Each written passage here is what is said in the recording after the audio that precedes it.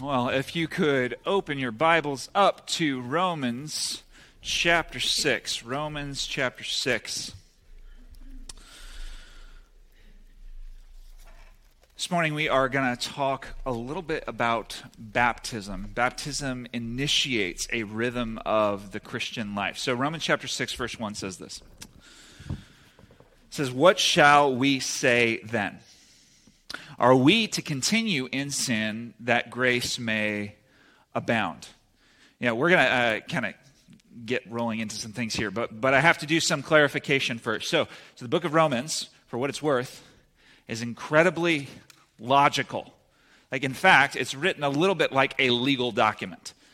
The Apostle Paul, as he writes it, kind of walks through this process of going, X is true. And because X is true, then Y must be true. And if Y is true, then Z must be true. And he kind of walks you through this process of trying to understand the step-by-step logic that he's going through. And so Paul, he knows his audience really, really well. And he is anticipating their questions. Right? So he knows that their thinking is along the wrong lines. Right? He is aware of this. And so he kind of looks at them and he's anticipating kind of how they think about things. And so we're coming to this kind of point in his logic where he knows that they're going to say something along the lines of, well, if it's not X, then it must be Y. If this is not true, if not this, then this, right? So this is kind of like my oldest daughter. She does this. It's time to eat lunch. And I say, Autumn, it's time to eat lunch. She's 2.5. She's a toddler, by the way. I say, Autumn, it's time to eat lunch. And she goes, we eating donuts? And I say, no, we're not eating donuts. And she says, oh, ice cream. Right. So, if not this, then this. But the problem is she's thinking along the entirely wrong lines, right? Because lunch is actually on a different plane. Right? We're going to have a turkey sandwich or a hot dog or chicken nuggets, something along those lines. We're not going to have donuts or ice cream, right? So it's time to kind of stop that activity, right? So I imagine, if you are distraught or it's time to so Autumn, she's playing with her toys, right? And she's in the middle of, having a good time. And you say, okay, Autumn, it's time for you to stop. She'll get really distraught over this. She won't want to stop, and then she'll be kind of frustrated about this. And then, why does she get distraught? Well, because in her mind she has said, if I stop now, I will never again do this thing that I am currently doing. There's something in her head that says, because he asked me to stop, then I'm never going to be able to do this again. And so she gets really concerned that she won't be able to do it again. And I have to adjust it. It's no, you're going to have the chance to do this thing that you're doing again. We're not just done entirely. There is so I'll have to say, oh, we'll do it later. And then she'll go, oh, we'll do it later, right? So her thinking, she says, if not this, then this. And I'm always having to readjust her thinking. So this is what Paul, just finished telling these Romans. He said, your performance of law does not lead you to acceptance with God. Your performance of law does not save you. Your performance of law does not make you clean.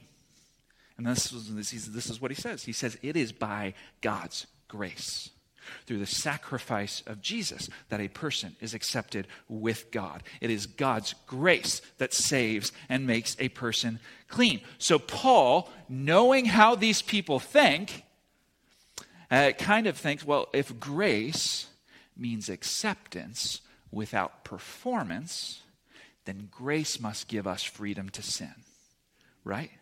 If not performance of the law, then freedom to sin. That's what the people hear.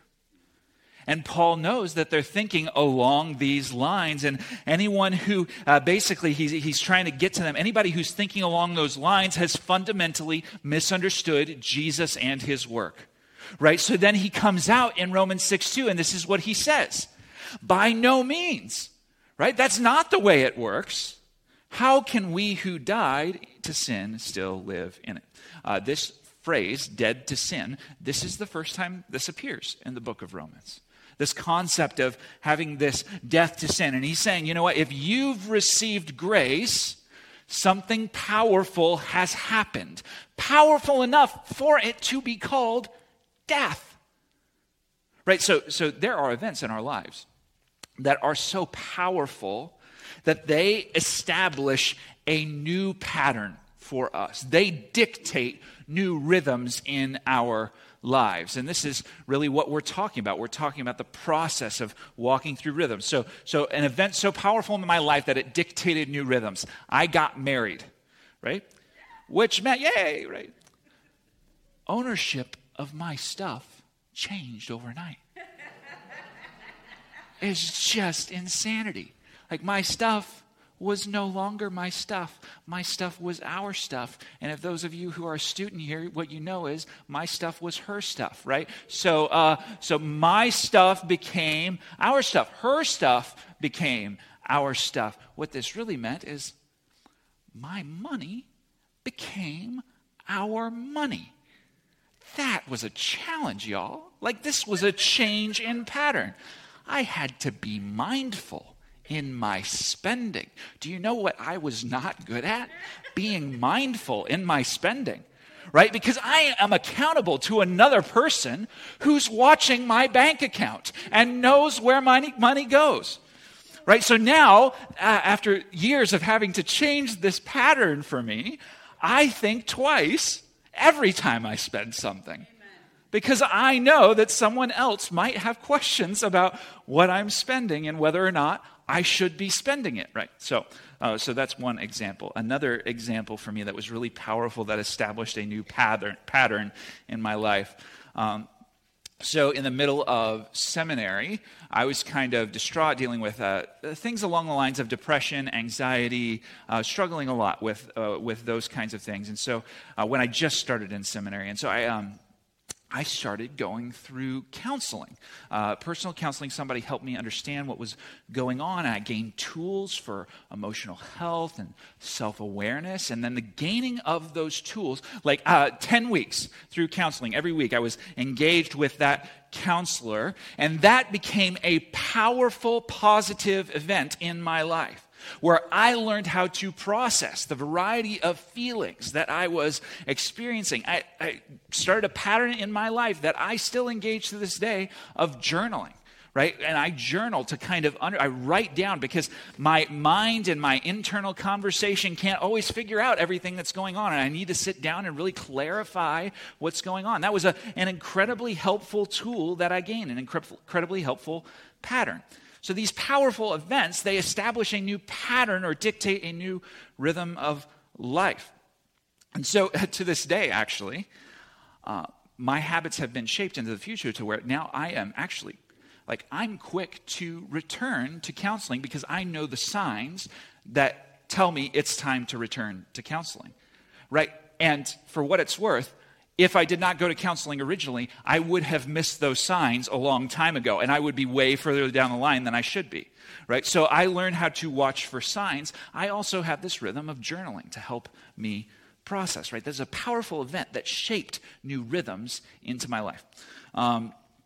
So to help these Christians understand the rhythm of life that they're called into, because remember, they think, well, if not performance of the law, then freedom to sin, right? That's their logical conclusion. And he's trying to create for them a pattern that they can walk into, that they can actually live out what grace means in their lives. And so Paul is going to call them back to one of the most powerful events in their whole life, their baptism.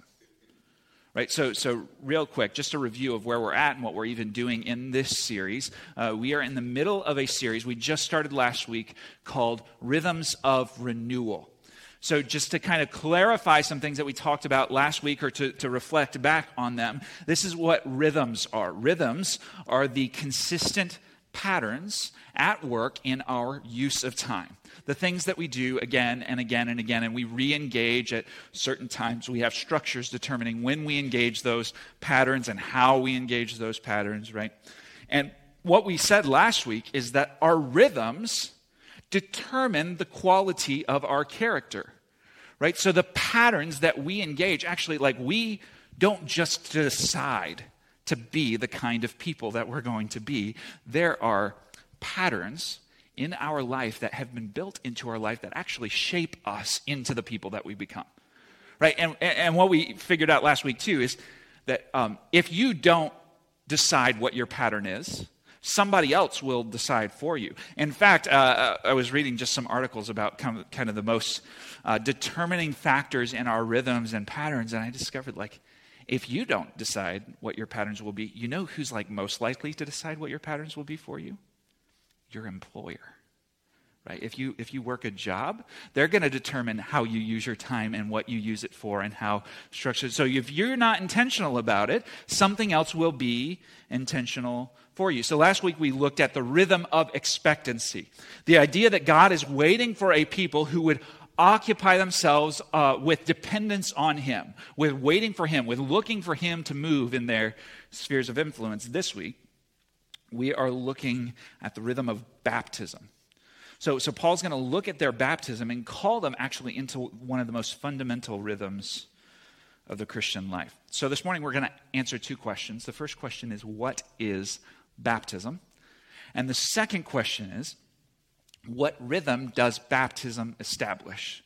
So what is baptism, number one, and then what rhythm does baptism establish? So our first question, what is baptism? We start to answer this question with Romans 6, verse 3. Do you not know that all of us who have been baptized into Christ Jesus were baptized into His death? So he looks at those who say, well, you know, a gospel of free grace gives people license to live however they want. Right? He's looking at those people who are thinking along those lines, and he says, if you're thinking that, you've actually missed the point of baptism. Because baptism is all about association with the death of Christ. So what happened in Jesus' death? Well, He submitted to the Father's will above His own, saying something like, not my will, but yours be done. He accepted on Himself the weight of God's justice and wrath toward all wrongdoing.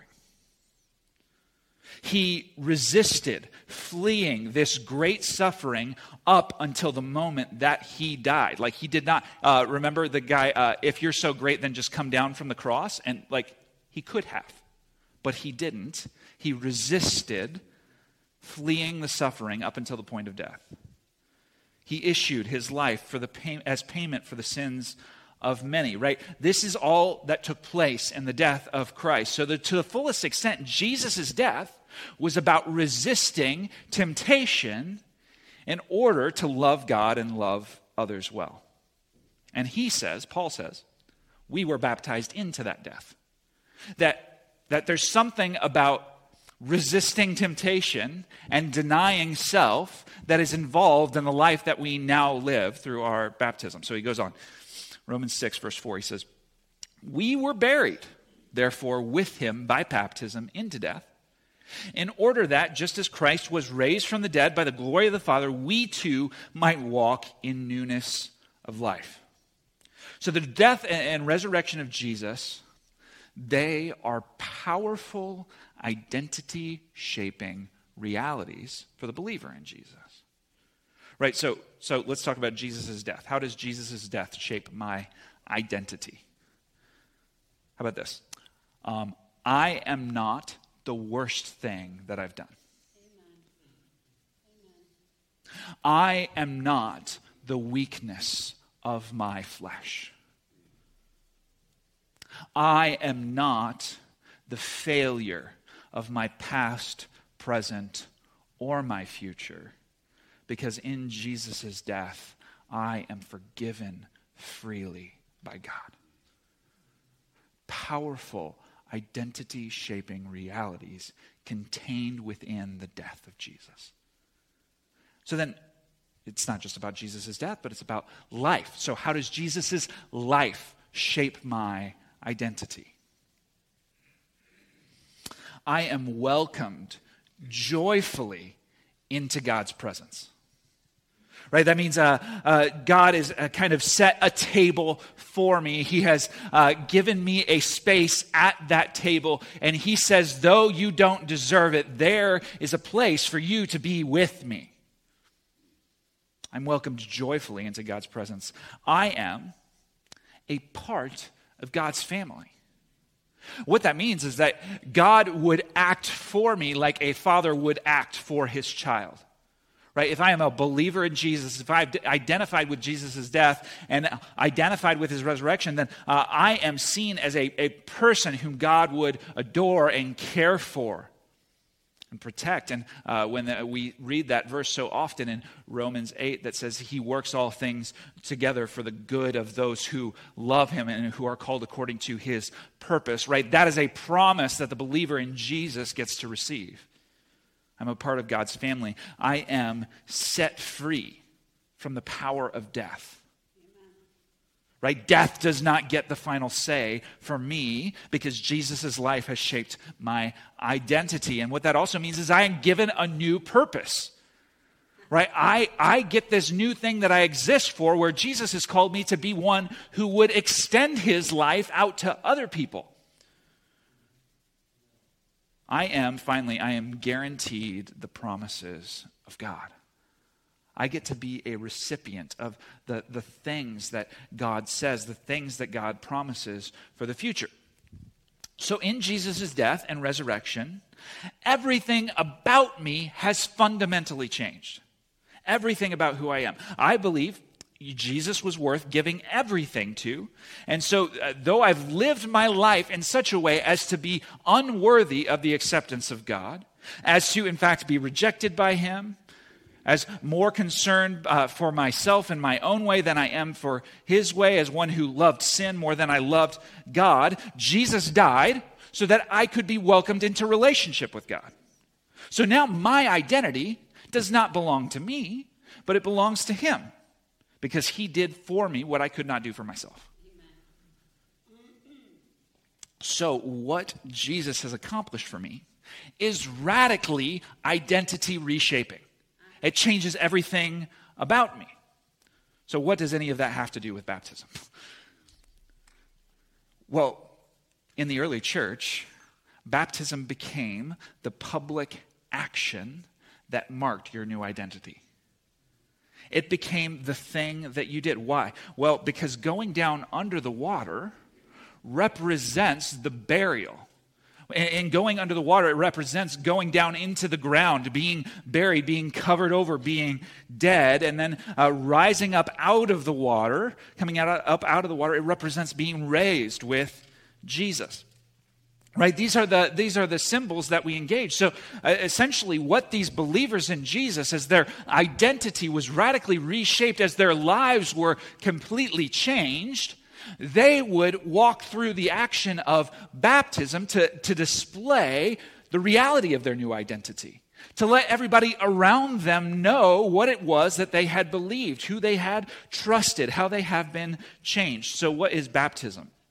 Baptism is a powerful public symbol of identification with the death and resurrection of Jesus. Right? It's a statement. My life used to belong to me, and now it belongs to Jesus. Right? I used to be identified by shame and weakness, and now I'm identified by hope and acceptance. I used to be trapped under the weight of my sin, and now Jesus has set me free. My hope and my future and everything I am belong to Jesus. Right, so what does that mean practically? So, and we are going to talk a little bit about, actually, can we put that one back up? I would really just love to just keep that up there. So what does this mean practically? A powerful public symbol of identification with the death and resurrection of Jesus. And we are going to get kind of like really practical about what that means for us and for our church. The first thing that means is that we practice at our church what is called believer's baptism. So here at Alliance Bible Church, we practice believer's baptism. We baptize people after they have made a decision to follow Jesus. So what that also means, very specifically, is that it means that we don't baptize infants here, because we only baptize after we're confident that a person has made their faith their own.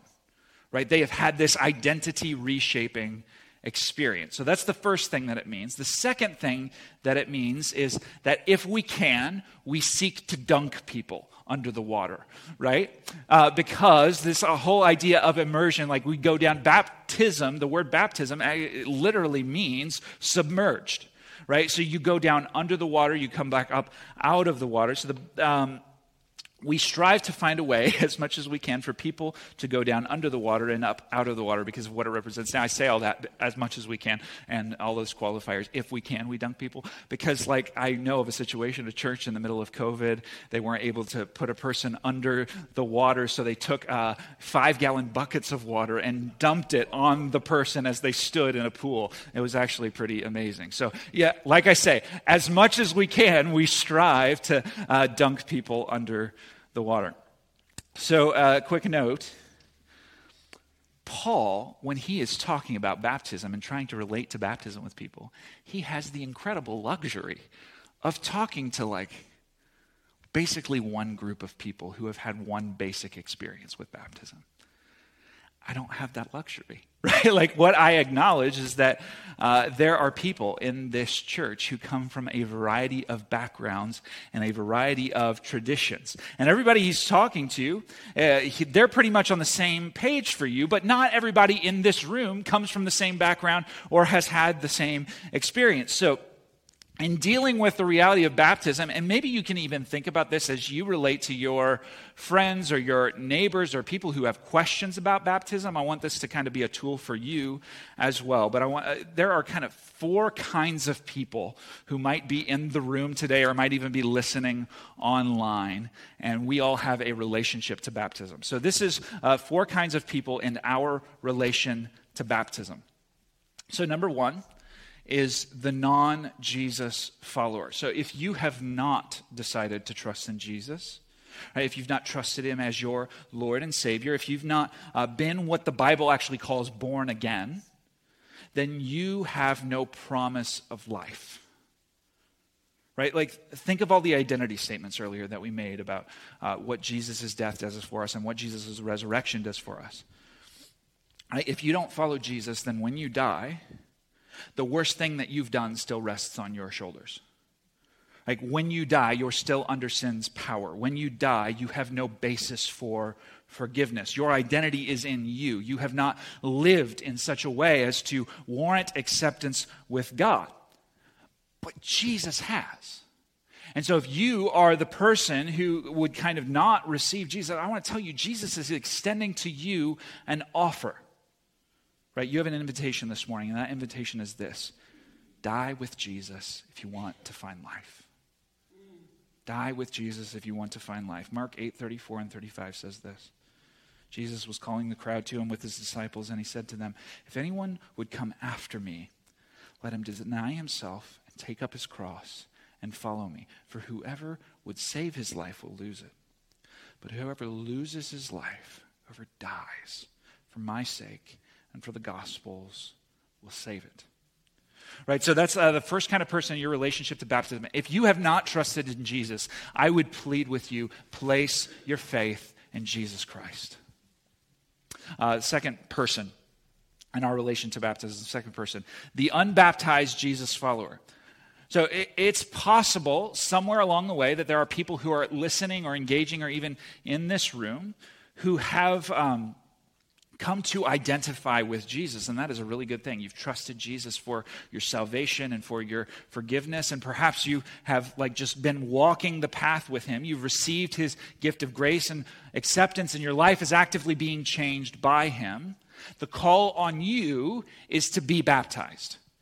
Right, so this is the call. Mark your identity with this action and be baptized. Mark your identity with this action and be baptized. So that's your next step, right? Like, if you're wondering, you're a follower in Jesus and you haven't taken the step of baptism, you're wondering, how do I go deeper with my faith? How do I initiate something? How do I do something new? I want to tell you, your next step is to be baptized, right? Follow Jesus into baptism. So if this is you, and you're hearing this, you're processing this, you're like, I follow Jesus, but I'm not baptized yet. I want you, please come and talk to me, because let's take that next step of you making public this reality that you have experienced personally. Number 3, the third kind of person, the infant baptized Jesus follower. So this is one of those realities that Paul didn't have to deal with as he was writing to people.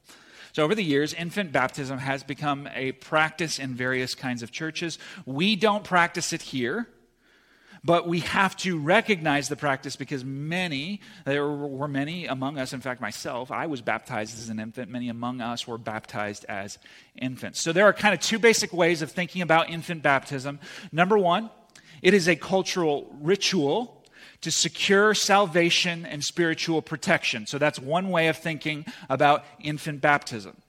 And for what it's worth, this is an affront to the gospel because it places the power of salvation in an action that you do rather than in the grace of Jesus Christ. Right? It is by grace through faith that you have been saved, and that not of yourself. There's no action that we can perform to secure our salvation. It all belongs to Jesus alone. This was the kind of baptism that I was baptized into. Right? My parents were some version of Methodist, and they thought it was really important for me to get baptized. They walked me through this cultural ritual to kind of ensure that I was going to be covered, that I was going to be saved. But my parents didn't have any really working faith in that place. They weren't interested necessarily. I mean, we went to church every once in a while, right? But and then I met Jesus and made my faith my own in high school. And Jesus started changing my life. And you know what? I was baptized in a public pool near my hometown, right? Because I saw what Jesus had done, and I said, I want to make public this personal faith that I have experienced. And then you know what? My parents started coming to that church too. And Jesus met them and started changing in their lives. And you know what they did? They both got baptized too, right?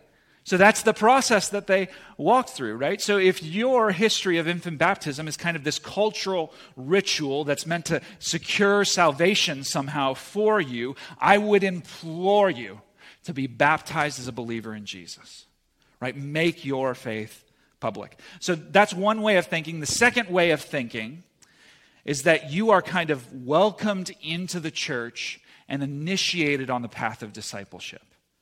Right? That's how kind of another way of thinking about infant baptism is that as an infant, when you were baptized, you were invited into the church and initiated on the pathway of discipleship. And I can tell you, good, Bible-believing, Jesus-loving, gospel-preaching folks practice baptism this way.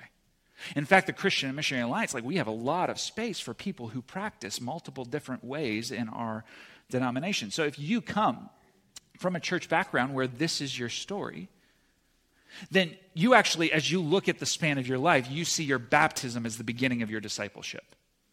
Right? So you and I might disagree on how we ought to practice baptism, and I would still kind of ask you to consider being baptized now that you've placed your faith in Jesus Christ. But if you know that your baptism was your public identification with Christ, and you are convinced of that, you're aware of that in your head, it's not just some kind of spiritual or cultural ritual, then I want to let you know that I'll kind of respect you on that.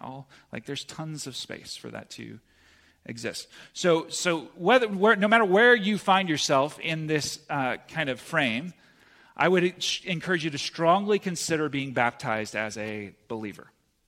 All right, finally, and this is kind of where we get to, this is the one group that Paul was talking to.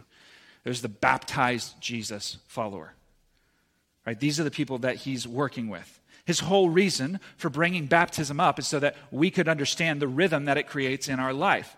Grace is not freedom to live however you want. Grace is freedom to experience life with God. So to the baptized Jesus follower, the call is live out the rhythm that your baptism started.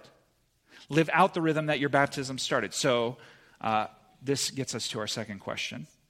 What rhythm does baptism establish? What rhythm does baptism establish? Romans 6:5. For if we have been united with him in a death like his, we shall certainly be united with him in a resurrection like his. So what's Paul doing? Well, he's continuing to speak hope. He's continuing to talk about the gifts that we have been given. In death with Jesus through faith, that this gives us a promise of somehow being able to overcome death. So he goes on in verse 6. He says, we know that our old self was crucified with him in order that the body of sin might be brought to nothing, so that we would no longer be enslaved to sin. For one who has died has been set free from sin. So when you decide to follow Jesus, when you experience the love and the acceptance of God through Jesus' self-giving love on the cross, then you know what happens is that the motivations of your heart begin to change. Right? Something that kind of was the opposite of what you deserved has now been given to you.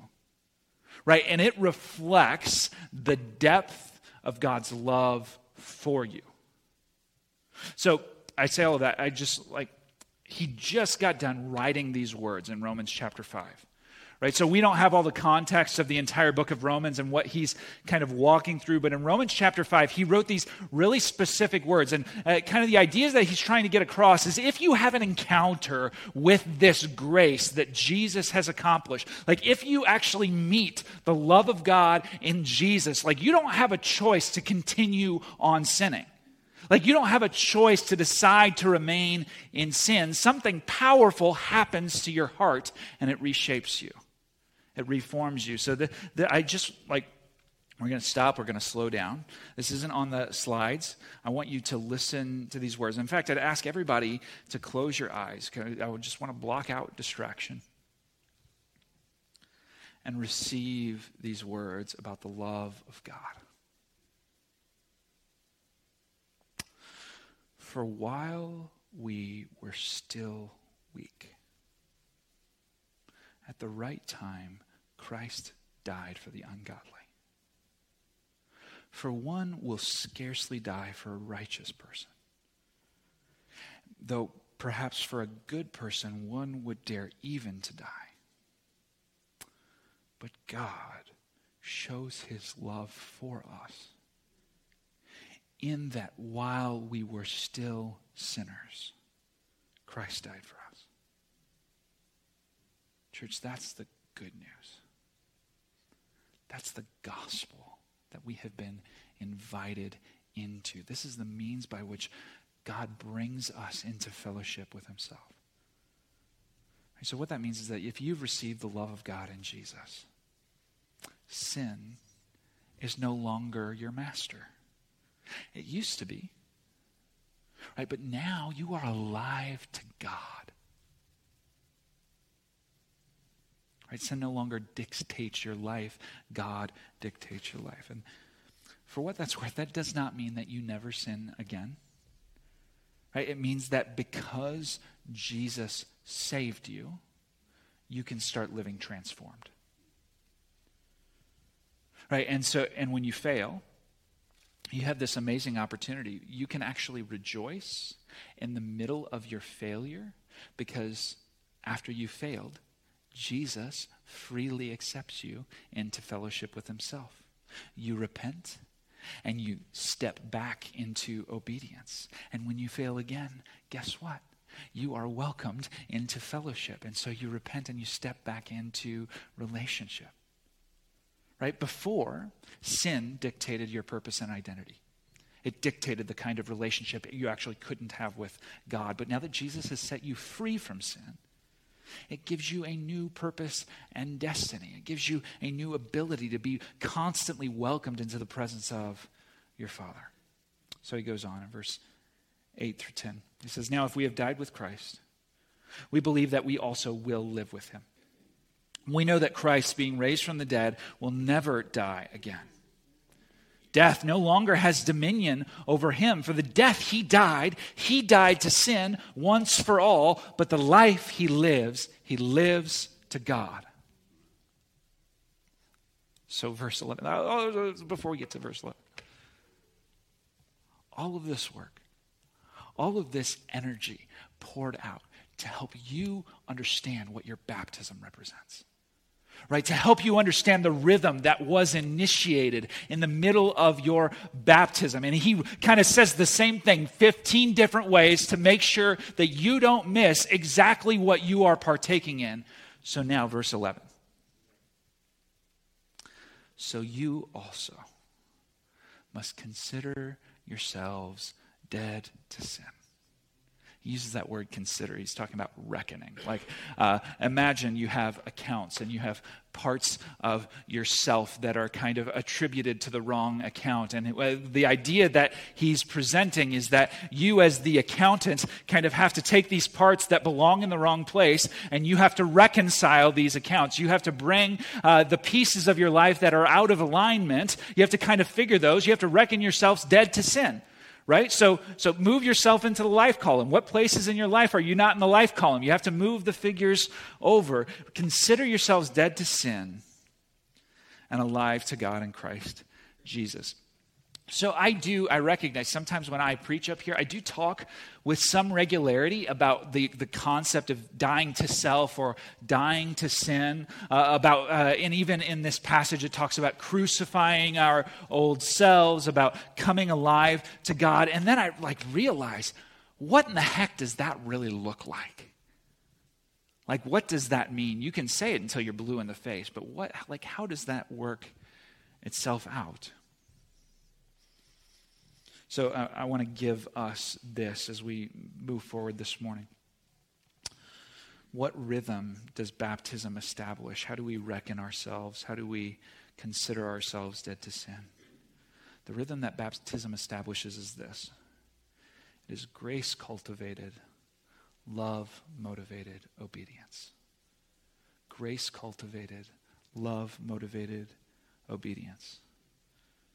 I gave myself freely to sin, and Jesus gave himself freely to save me. I chose my way over God's. Jesus chose death to earn my favor with God. Right? So I recognize that some people, as we process this idea of salvation and understanding what it is that Jesus has done for us, there's a tendency for us to toil and beat ourselves up because, goodness, we're not performing well enough. And I'm tired of not being able to perform well enough. I thought Jesus saved me. I thought I would be further down the line at this point. And I just can't do the things that I'm supposed to do, and I'm not accomplishing the things that I'm supposed to accomplish. And so I'm not, I wonder if I can even be accepted with him. I wonder if I can even be welcomed by him, right? Right, and those who toil in that space, I want to tell you something discouraging, and then I want to tell you something encouraging. The discouraging thing that I want to tell you is this. You were and are more desperately sinful than you can even begin to imagine. But God loves you. And Jesus has invited you into that love with his death on the cross. Right? Like, if we could grasp the gravity of our sinfulness, I think we would really begin to see Jesus' acceptance as freedom. Okay, so what? I have a few to share with us this morning. Two. Number one, I want to give us a spiritual practice, right? So each week in these rhythms, I want to give us some tools that we can start employing, or at least kind of check back in with ourselves and ensure that we are employing. So last week I gave us the spiritual practice of the examine, asking ourselves questions throughout our day. Where do I see God working? Where am I meeting him? Where have I missed him? Where does he want to do more work, right? That was our spiritual practice last week, the examine. The spiritual practice this week is confession and repentance. This is a practice that we employ and re-employ and re-employ and re-employ throughout the Christian life. Right? So instead of hiding your sin in fear of what others will think, instead of being crushed by shame, instead of avoiding God because you feel like you've messed up too much to be able to approach him, what if you believed? And the moment immediately following your sin, that God is waiting in that moment to show up to you and meet you. That God is inviting you into gracious acceptance through Jesus.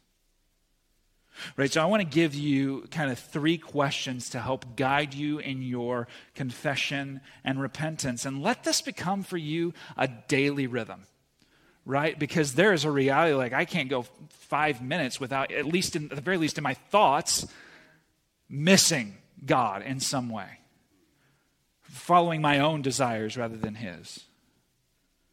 Right? So here are 3 questions. Number 1, how have I failed to love God and love my neighbor?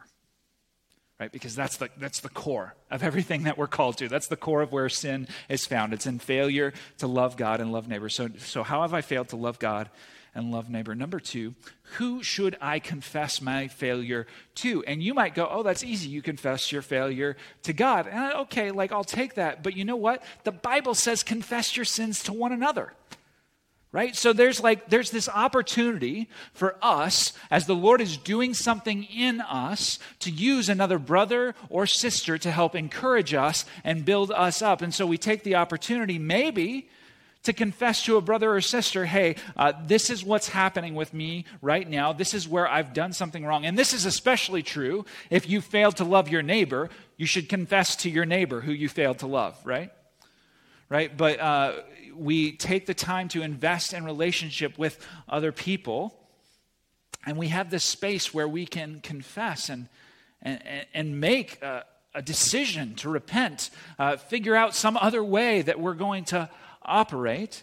And then number 3, in the middle of all of that, invite the Holy Spirit to let the love of God transform my heart. So all of these words about you have been freed from sin, you have been accepted by God, the power of sin over you has been broken, right? That's all true in the sense that we've been accepted through the blood of Jesus. But then the freedom is employed practically in our lives when the Holy Spirit begins working and actually makes us able not to sin.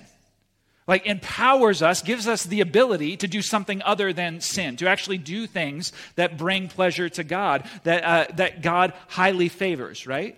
So in the middle of this space where you're confessing and seeking to repent, there's an opportunity for you to invite the Holy Spirit to work in that, right? And actually start transforming and reshaping your heart because you've welcomed the grace of Jesus in your life, a grace that you do not deserve. Right? And it's that free and ready acceptance that you keep running back to and keep running back to and keep running back to that shows you just how good God has been to you. Right? So confess and repent. I just want to talk to you real quick about what this has looked like for me. So there's a moment of transparency with you. Recently, let's talk within the last month, last 6 weeks.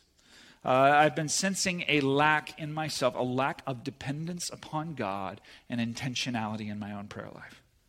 Right, so what that means is that if I'm by myself and I'm praying and I'm just kind of working through something, my mind is wandering.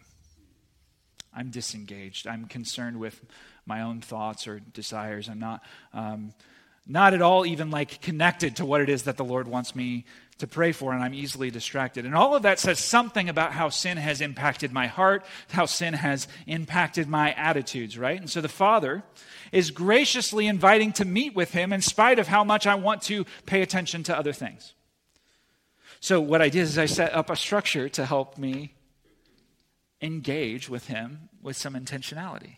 Right? I realized that I was doing this, and so I started these Zoom prayer meetings on Tuesday and Thursday morning, and we're adjusting the time and figuring out what works for everybody. And there are a few mornings where nobody has shown up to those Zoom prayer meetings except myself. But let me tell you, there's still incredible spiritual benefit for that in me because it has forced me with that time, that hour, to be very intentional with my prayer life, to ensure that I'm focusing on the things that I ought to be focusing on. Right? So there is this work that has happened where the Holy Spirit is graciously meeting me in those moments where I am kind of making a decision to turn away from something that has not been so helpful to something that is more helpful and taking me deeper with him. Right? And so that's a small example of the series of processes of confession and repentance and confession and repentance that we engage as we walk through our life. And Christ shapes our hearts into hearts that love him. So that's the first so what. The second so what is a simple question. What is your next step of obedience? Right? So maybe for some of you, that next step of obedience is to be baptized. And if that's the case, I want you to reach out to me. I want you to find me after service. I want you to talk to me because we need to make an opportunity to make that happen.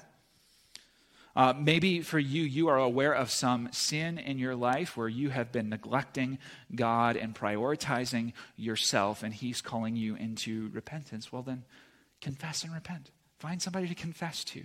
Repent. Work out a plan. Or maybe, and I get the sense that a lot of us could fall into this boat, maybe you just aren't really clear on what's next. Right? Like you don't know what your clearest next step of obedience is. I tell you, if you seek God in his word deeply in prayer, he will clarify those things for you. And the decision to not be doing that is actually a decision of disobedience.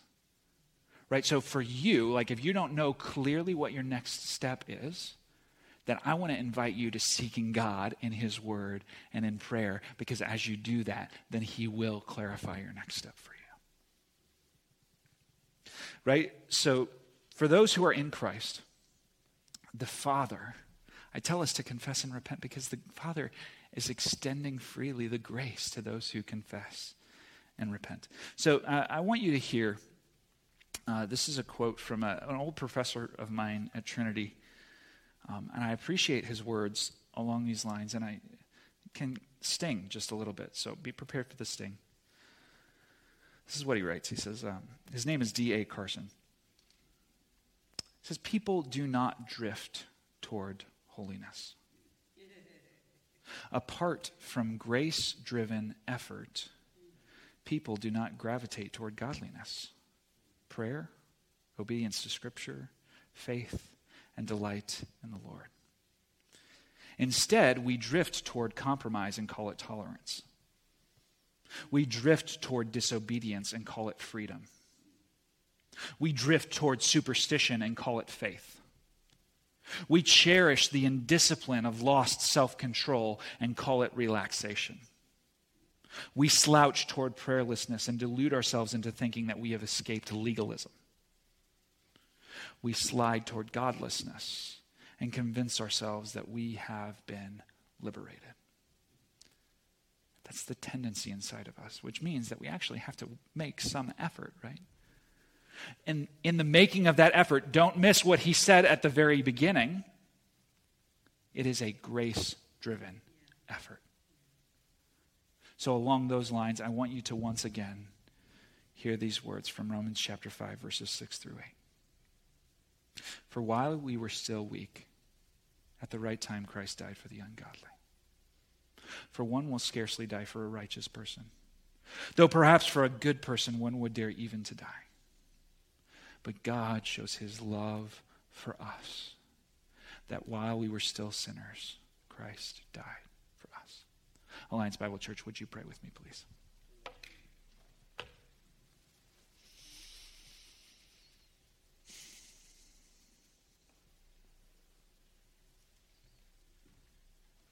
Holy Spirit, as we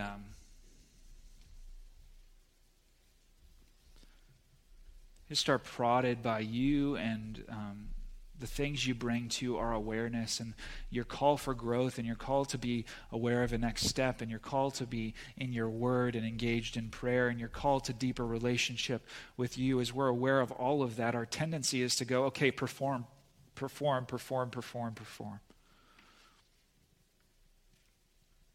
And when we get into that mindset, we get into a mindset that says we do the work, and then we miss what's actually true, which is that we are desperately weak and sinful and against you at the core of who we are. That is the kind of the shape that our hearts have taken. And that in the taking of that shape, we have missed something about who you are. And you meet us in that space and extend to us Jesus. And it's not so often that our hearts are overwhelmed by the love of God, but when we recognize the depth of our own sinfulness, we then recognize that when Jesus actually died for us, the one whom we offended would extend himself as a sacrifice for us in our place. And the Holy Spirit applies that truth to our hearts. Then what we get is a grace-cultivated, love-motivated obedience. So Holy Spirit, my ask in this moment, my ask in this time is that you would allow the grace of Jesus to cultivate in us God's love. To cultivate in us a deep love for God. Holy Spirit, I ask, we've talked a lot about a lot of details about baptism and what it means to live according to grace and how we are not set free to sin, but we're set free to you. And we've talked about all of those realities, and right now I just ask that as we're trying to process details in our head, that you would kind of stop us in the midst of that. And Holy Spirit, I want to call on you to pour out your love in the hearts of your people. To pour out a deep love for you that actually makes us into the people that you desire us to be. That as we walk in faith with you, and as we recognize those places where we're not being obedient, that we would quickly confess and repent because you are extending to us your very love and grace in those moments. Because while we were still sinners, Christ died for us. Let us be shaped by the rhythm that was established in our baptism, that we have a new identity. We are not the worst thing that we've ever done, but we have been welcomed joyfully into your presence. Thank you for these gifts. And let our hearts be so celebratory and thankful and joyful at the fact that we have been given something great that we absolutely did not deserve. And we pray all of this in Jesus' name. Amen.